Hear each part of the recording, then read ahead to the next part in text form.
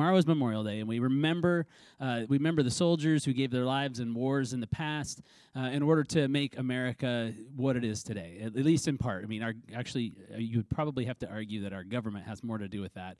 But the soldiers make it so that the government can do their job and make us what we are. That's great. That's good. America is a wonderful place to live. God placed us all here in this time, and I'm grateful for it. However, America is not God's kingdom. Yeah, I'm just going to let that sit there. This is not God's kingdom. That God's kingdom is all over the globe, and there are people in Russia, there are people in Saudi Arabia, there are people in China and Germany and Japan who are part of God's kingdom just as much as you or I. And the good news today is that what we remember this weekend that is way more important than Memorial Day is Pentecost. Pentecost Sunday, which is today, is the day that we remember that the Holy Spirit came and fell upon the disciples and the apostles in the upper room, and that is the day that the church was born. The church came alive that day. So all over the world, today is a special day because we remember the birthday of the church. So let's read the story of the coming of the Holy Spirit on that day over 2,000 years ago now. So Acts chapter 2, we're going to just read verses 1 through 8. When the day of Pentecost had come, they were all together in one place. And suddenly from heaven there came a sound like a rushing of violent wind, and it filled the entire house where they were sitting. Divided tongues as of fire appeared among them, and a tongue rested on each of them.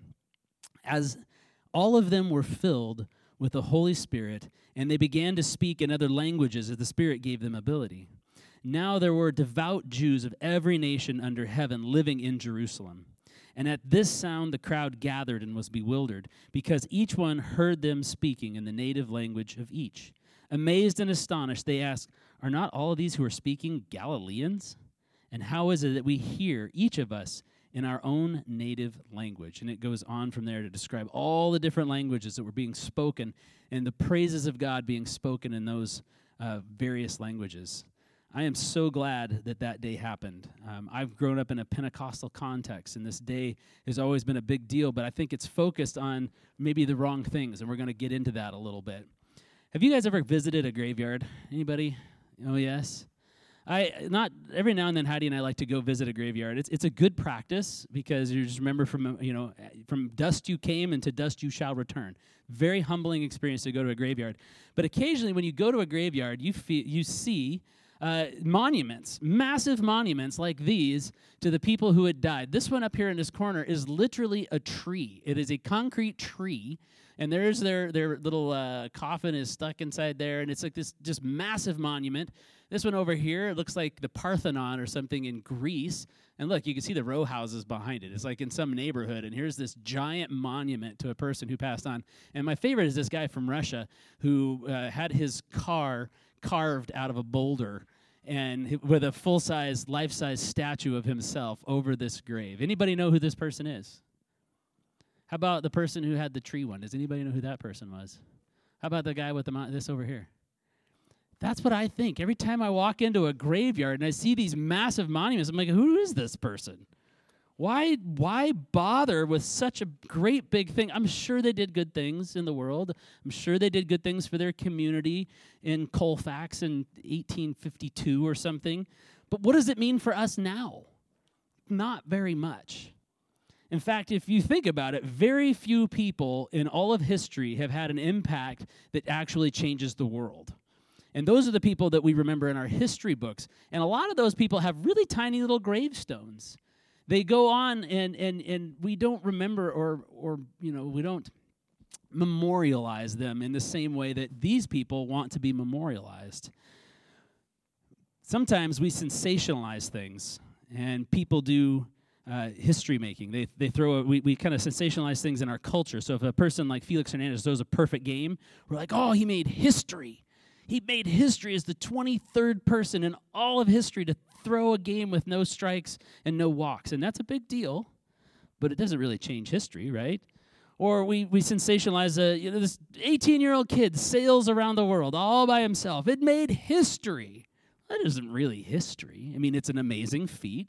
It's really important. Good for you. But it doesn't change much around about the world, right? Or like there's this whole category of people, it's actually a man, right? His name is Florida Man. You guys know Florida Man? If you ever read, you just look it up on Google. When you go home, look up Florida Man. And you're going to come up with all kinds of stuff. All the things that Florida Man does that makes him famous. He's got his own category, like this one.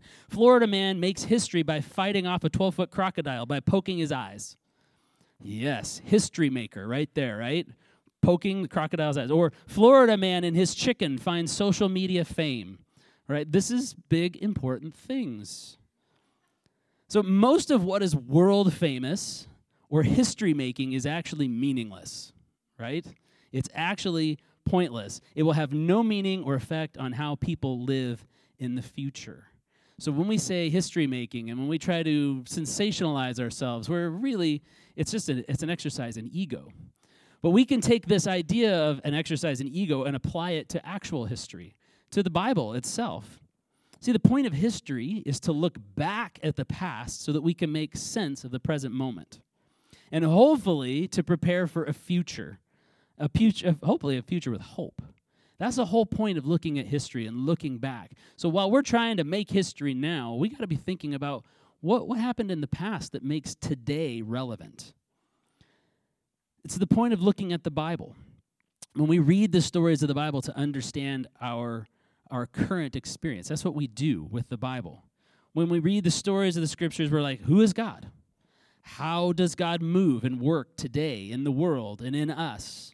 What is God up to this moment? How is God speaking to me in these stories? What is God wanting to clear away and to set me free from so that I can connect with him?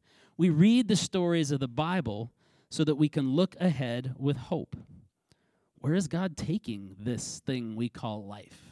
This thing that we look at as history. What is its trajectory? Where is it going? Where does it lead us if God is guiding us? See, the stories of the Bible and the stories of history itself are really about a present reality, not about memorializing the past. I'm going to say that again. The stories of Scripture, and when we look at history, is about understanding the present and not memorializing the past. That's what the church is all about. It's all about remembering the past so that we can understand now, not remembering the past so we can celebrate it and have a party. The Bible is a memory book to help us understand today, not a giant gravestone that's here to memorialize the things that used to be. Does that make sense? Are you guys tracking with me here? So we talk about the church calendar. Here's a picture of the church calendar. We talk about the church calendar, and what it is it's a way of reading the stories of God that carries us in a trajectory through time that reminds us of what happened then and what's important now. So you start with Advent, that we learned that God has a different time frame than our time frame. That waiting is a part of the process. That God waits for just the right time, and so we wait. And we learn to wait in anticipation, trusting in God's good timing. That's where the calendar begins, is learning to wait. And then we move into Christmas, and we remember that 2,000 years ago, Jesus was born. Okay, but what's so important about that? It's so important because God, in the past, put on flesh, and he walked among us. And now God lives in our flesh and walks among our world today. What happened in the past is still happening today. We studied and we went through Lent, the season before Easter, which is this time of grieving and lament. We learn that God grieves over sin and over the pain of the world. And if God grieves, then we too can grieve over sin and pain. We can lament over the brokenness of the things of this world and the things that are broken in us. What happened in the past helps us understand now. Then Easter, God's love is sacrificial and willing to do whatever it takes to reach us, to forgive us, and to love us. We are loved beyond measure, and we are designed to learn to love in the same way now. As Christ sacrificed his life for the world, so we too learn to sacrifice our lives for the sake of his kingdom, to love one another well. See, each of these stories of the past tells us something about now. And the same thing is true of Pentecost, which is where we're at in this calendar. It's that red spot right after Easter, before we head into what's called ordinary time. And Pentecost, again, remembers the coming of the Holy Spirit. And like Advent, Christmas, Lent, and Easter, Pentecost is not just an event that happened in the past that we remember and memorialize. And, maybe if you go to liturgical churches, they're pulling out red flags and they're got fires and flames and sounds and people got fans and they're blowing, trying to remember that day, which is a lot of fun, but it's not the point of Pentecost because that's remembering the past. And what I'm telling you today is that Pentecost is present and alive in us now. Pentecost is for today. We're not commemorating an event like the Civil War battle or storming of Normandy. We're remembering that these stories are presently true. Thomas Kelly, a Quaker author, and I mentioned him last week, he says this essentially, that our faith is not a faith of receding memory, things that happened in the past that we are forgetting more and more and more, the details of those events. But our faith is a continuously growing and expanding experience with God, here and now in the present. Luke, the historian, not the drummer that's not here this weekend, Luke, the guy that wrote the book of Acts, he was looking back at this particular moment, not to understand so much what happened then, but as to make sense of what was going on in his moment. Luke was around sometime after the Pentecost. He came to faith sometime after this story. And so he's looking back at this, and he's talking to these disciples who were there. He's talking to the disciples who were with Jesus as he's writing the Gospels, and he's trying to make sense of what happened in Judea, in this far-flung, tiny little place in the middle of nowhere as far as the rest of the world's concerned at that point in history. And it changed everything, and he's trying to understand it. He was doing what all historians do. Again, looking back at the past to make sense of the present and to find hope for the future. Something happened that day in Jerusalem, and it shook the foundations of the entire civilization, and it changed everything. So the question, what is Pentecost? So the word Pentecost is actually a Jewish word. It comes from a Jewish celebration in which Penta is 5 or 50. It's actually 50 days after the Passover. So Jews remember the day 50 days after the Passover happened. You guys know Passover is the whole Egypt, getting out of Egypt, the Passover lamb put over the doorposts. All the firstborn people of Egypt passed away, died that night, but Israel was saved. And then 50 days later, they've been marched out into the desert, and you know what happens? God gives them the law that we've talked about in the Old Testament, all the rules for living as part of God's kingdom in this world. So it gives the law. For Christians, we remember that on Passover was actually Easter. So the day that the Jews remembered the Passover lamb being sacrificed to save everybody, we remember that Jesus, our Passover lamb, was sacrificed to save everybody. And 50 days after that, the Jews remember that God gave them the law. 50 days after that, we remember that God wrote his law on our hearts by placing the Holy Spirit in us. It signals the birthday of the church.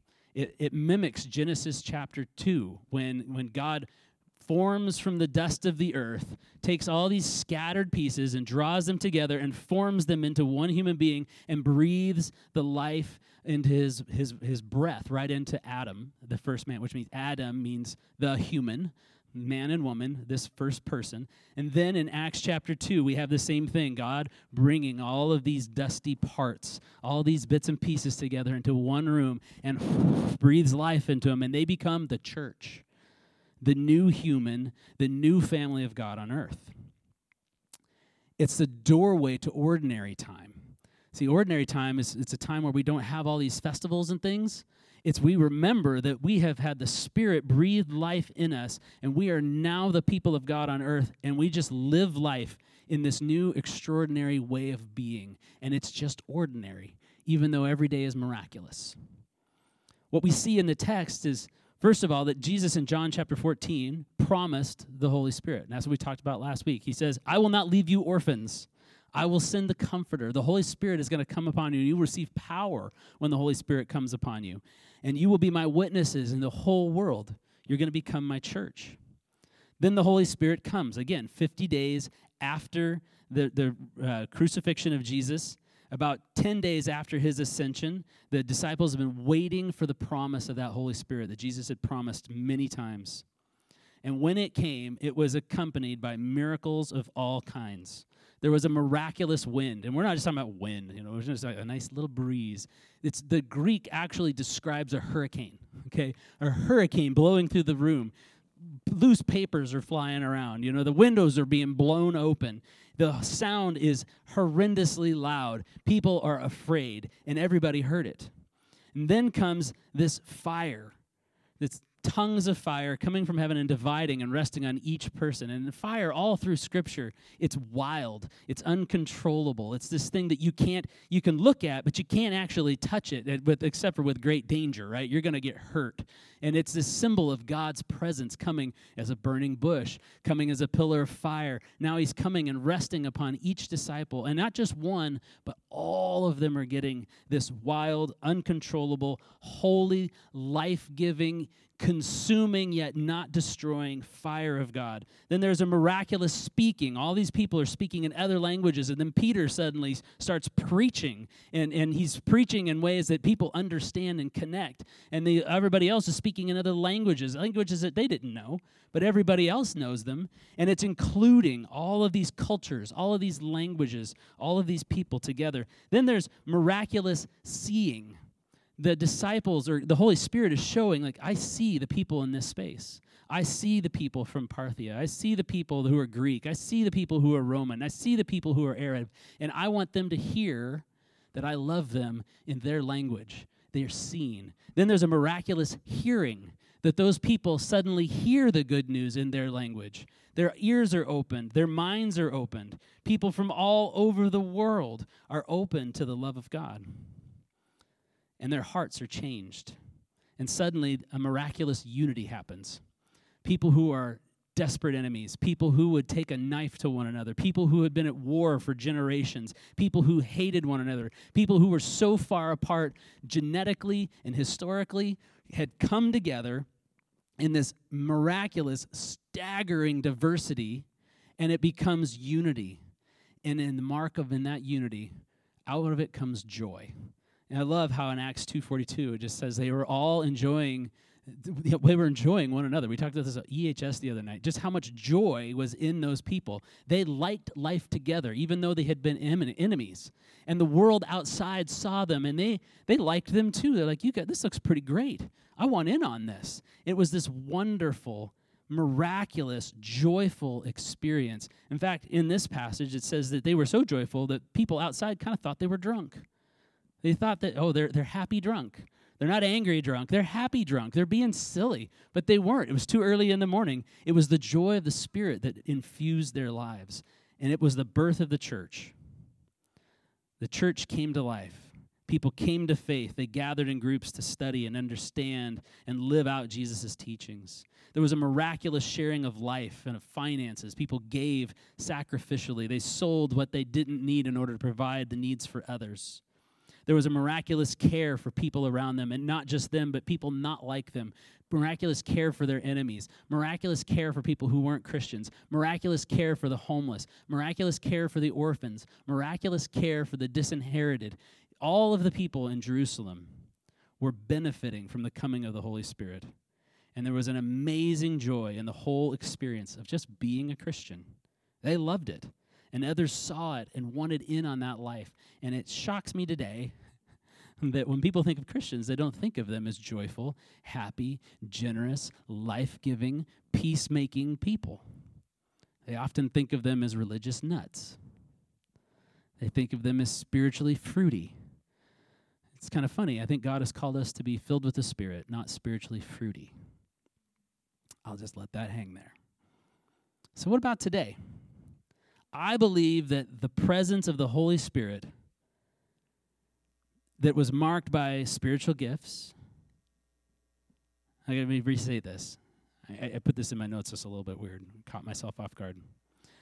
Growing up, I believed that the coming of the Holy Spirit was marked by certain spiritual gifts.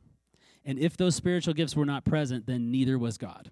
And very specifically, speaking in tongues was the one that was my tribe's one thing. If you spoke in tongues, you were filled with the Holy Spirit, and if you were filled with the Holy Spirit, you were saved. Now let's walk that backwards. If you weren't speaking in tongues, you weren't filled with the Holy Spirit, and then you didn't have God, and then you weren't maybe saved, that you weren't a Christian. I believe that only Pentecostals had the Holy Spirit. Other churches would stifle the Spirit. You go to the Baptist church, and they just sing hymns all the time, and those hymns are just so dead, and there's no way the Holy Spirit's going to move in that, as though we have the power to control the Holy Spirit. And then they weren't even open to the works of the Spirit because they didn't believe in speaking in tongues. They didn't believe in prophecy. They didn't believe in healing. So they really only had part of God, just a little bit. I believed that if you didn't display the spiritual gifts, again, especially speaking in tongues, that you didn't have the Spirit. And since Jesus gave you the Spirit, you didn't have Jesus. That's dangerous thinking. So where is the Spirit today? We sing a song, and we're going to sing it at the close of the sermon today, that says this: the evidence is all around that the Spirit of the Lord is here. The evidence is all around that the Spirit of the Lord is here. So where is he today? Where is the Spirit today in this room? Where are the miracles? Where is the huge outpouring of gifts? Where are the signs and wonders? Where are the people speaking in other tongues? I have since learned, since my childhood, I've learned that really I'm asking all the wrong questions. I'm really narrowly defining the Spirit's work and relegating the Spirit's work to what the Spirit has done in the past. I've narrowed my vision, and when you narrow your vision, you can't discern what God is doing in the future. I'm going to say that again. When you narrow your vision of how God works and moves, you lose your ability to discern God's work in the future. So right now, the question that we need to be asking ourselves is, where is the Holy Spirit? Pentecost happened in an upper room of a small house in the center of Jerusalem with a few disciples who were gathered together, and the story is centered there. And you didn't have to look very far to see it because it was right there. And I think the same is true today. I don't think you have to look very far and here in our upper room to see the Holy Spirit at work. I don't think you have to look any further than the mirror every morning when you wake up to see the playground of the Holy Spirit. It's you. I'm looking out at the work of the Spirit right now. The evidence really is all around. It's hard to see sometimes. That's why we need others to help us discern it. But there are stories all across this room, and that's how I'm going to end my sermon today. The next few minutes, I'm going to share stories of people around this room, and I'm going to try to share them generally enough so that you don't know who they are, because it's not my story to tell. It's your story to share. You're like, oh, sigh of relief, sigh of relief. But that's okay.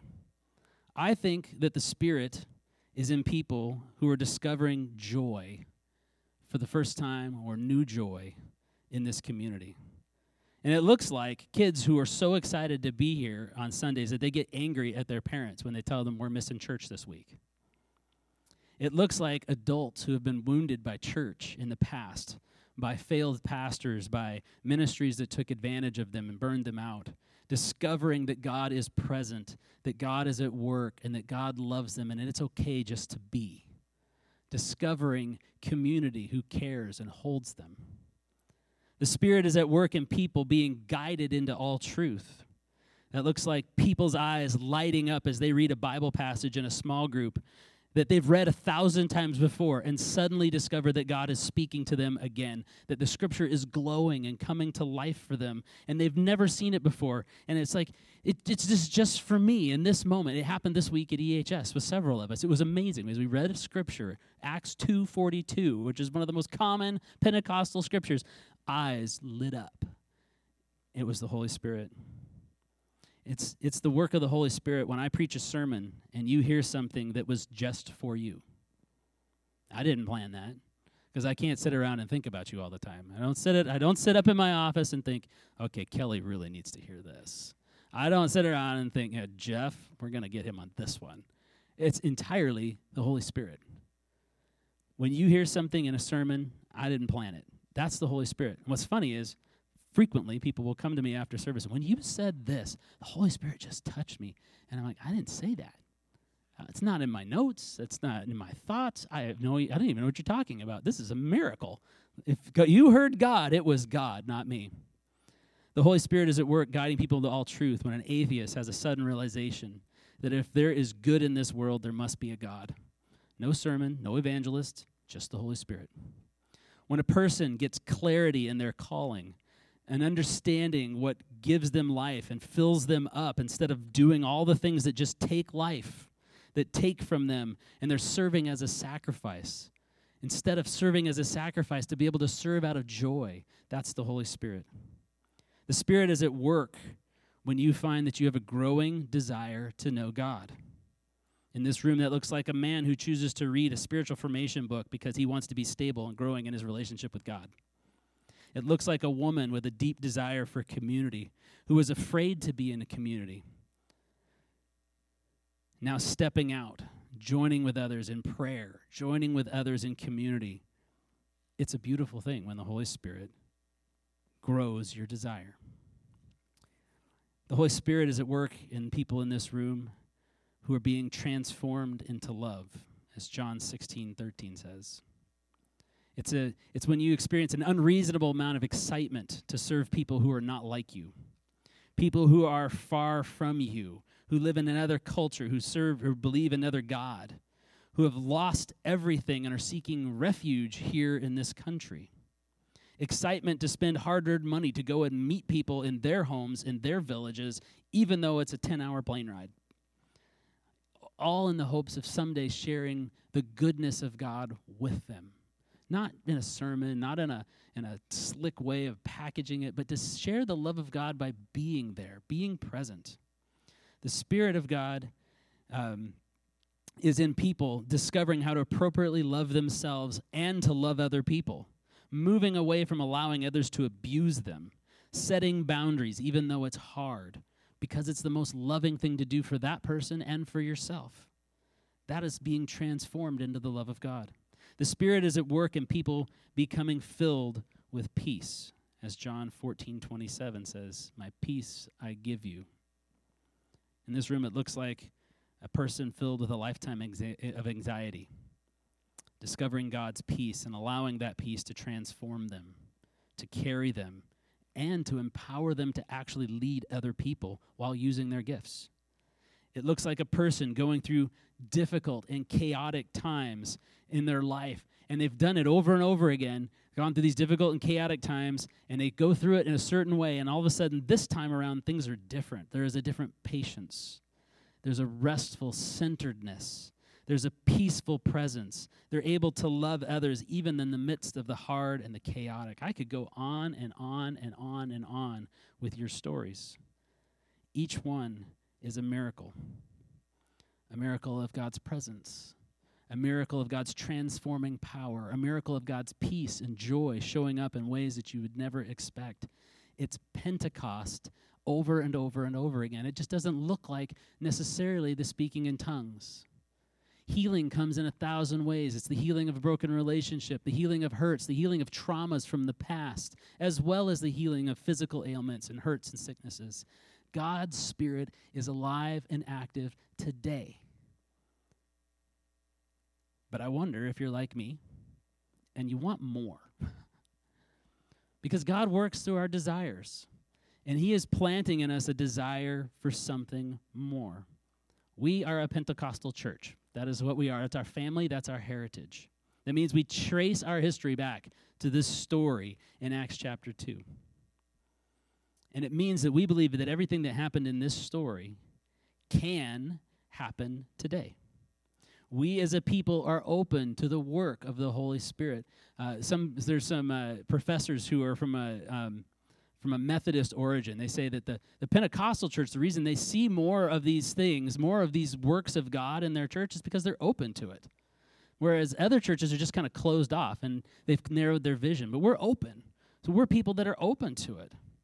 And then we have Paul later on telling us that we should eagerly desire the gifts of the Spirit, to earnestly seek and pray for a new outpouring of the Holy Spirit.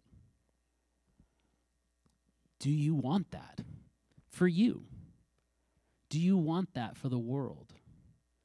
This is the place where God is calling us today, not to just remember and memorialize the past, but to recognize the Spirit's work today and to earnestly seek and pray for an outpouring of the Holy Spirit that takes us into the future, bringing God's kingdom and God's goodness and love.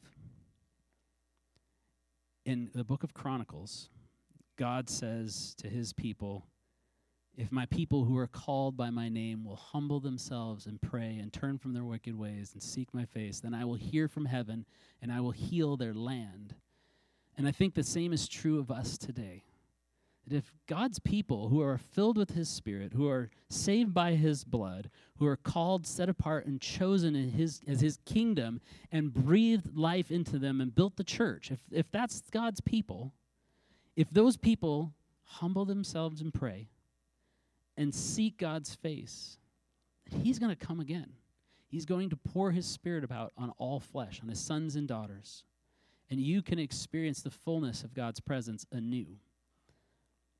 So I just want to pray for us, that would happen in this church, that this would happen for you, that the stories of the Bible wouldn't be monuments to the past, but would be memories of now. There would be an ever-growing experience of God's presence in your life. And as I do, would Doug and Annie come up, and we're going to sing a last song.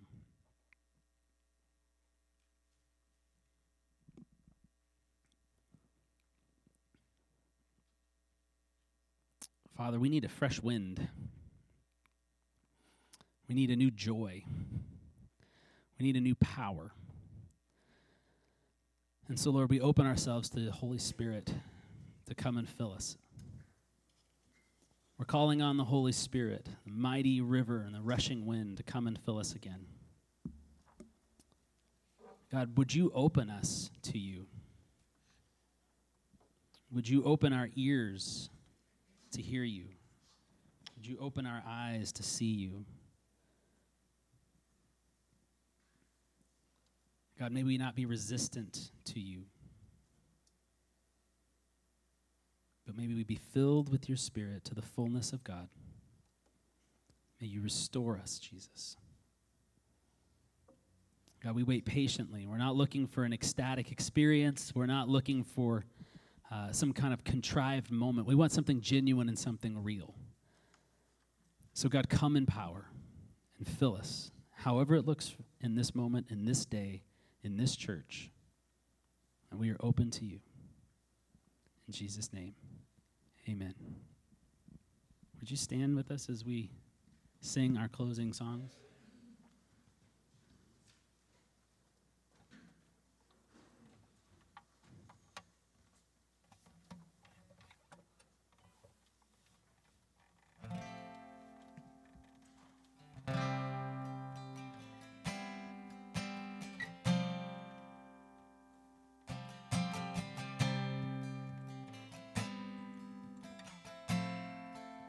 The atmosphere is changing now, for the Spirit of the Lord is here. The evidence is all around that the Spirit of the Lord is here. Yeah.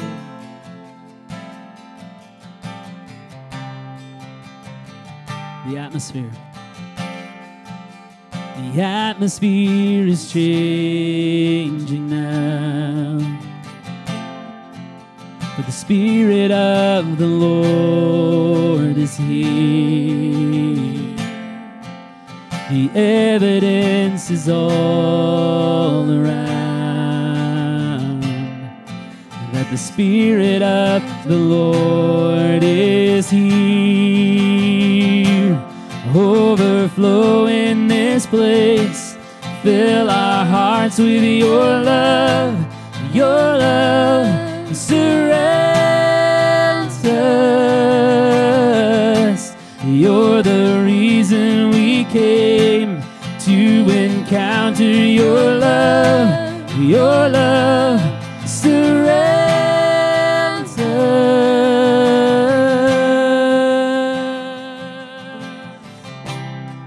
The atmosphere is changing. The atmosphere is changing now. For the Spirit of the Lord is here. The evidence is all around. That the Spirit of the Lord is here. Overflow, overflow in this place.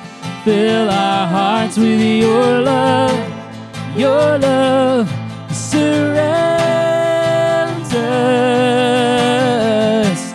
You're the reason we came to encounter your love. Your love surrounds us.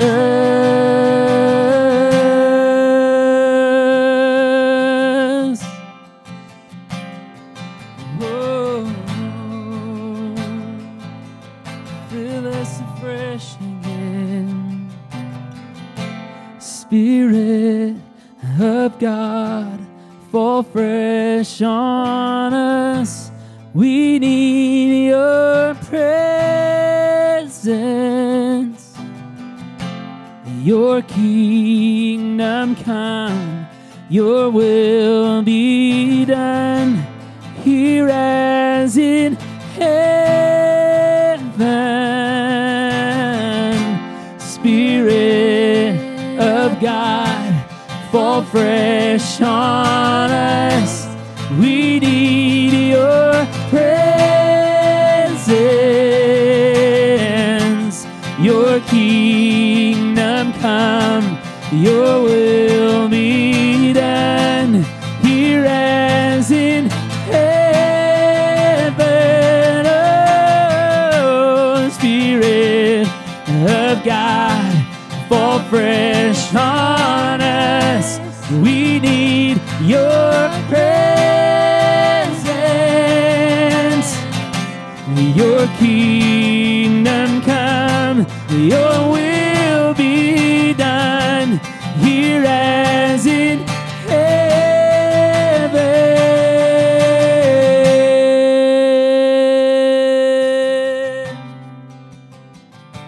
Here as in heaven, come and fill this place. Here as in heaven, come and fill our hearts. We're open to you.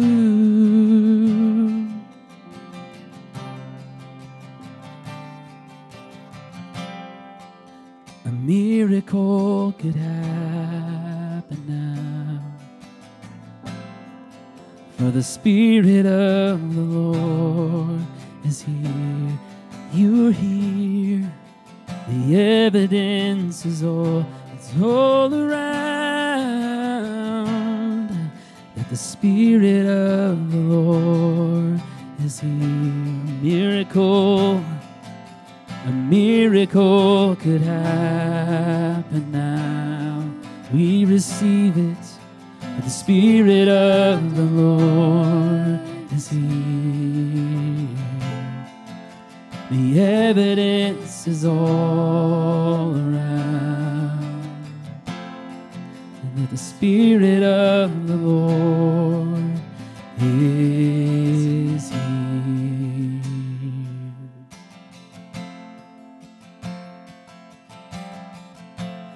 Overflow in this place. Fill our hearts with your love. Your love surrounds us. You're the reason we came to encounter your love. Your love surrounds us.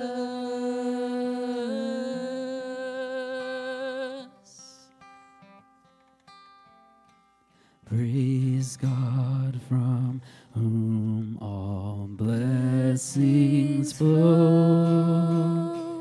Praise Him, all creatures here below. Praise Him above, ye heavenly hosts. Praise Father,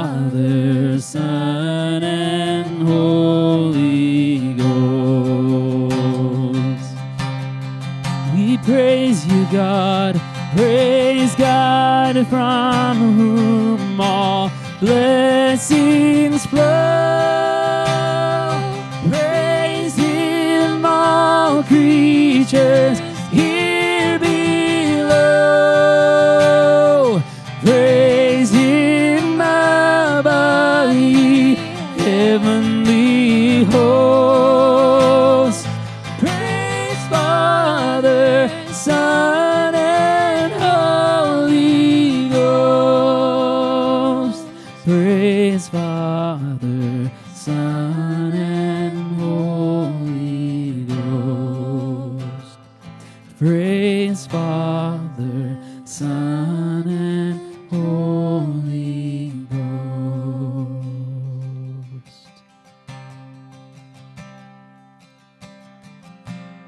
Overflow in this place. Fill our hearts with your love. Your love surrounds us. You're the reason we came to encounter your love. Your love surrounds us.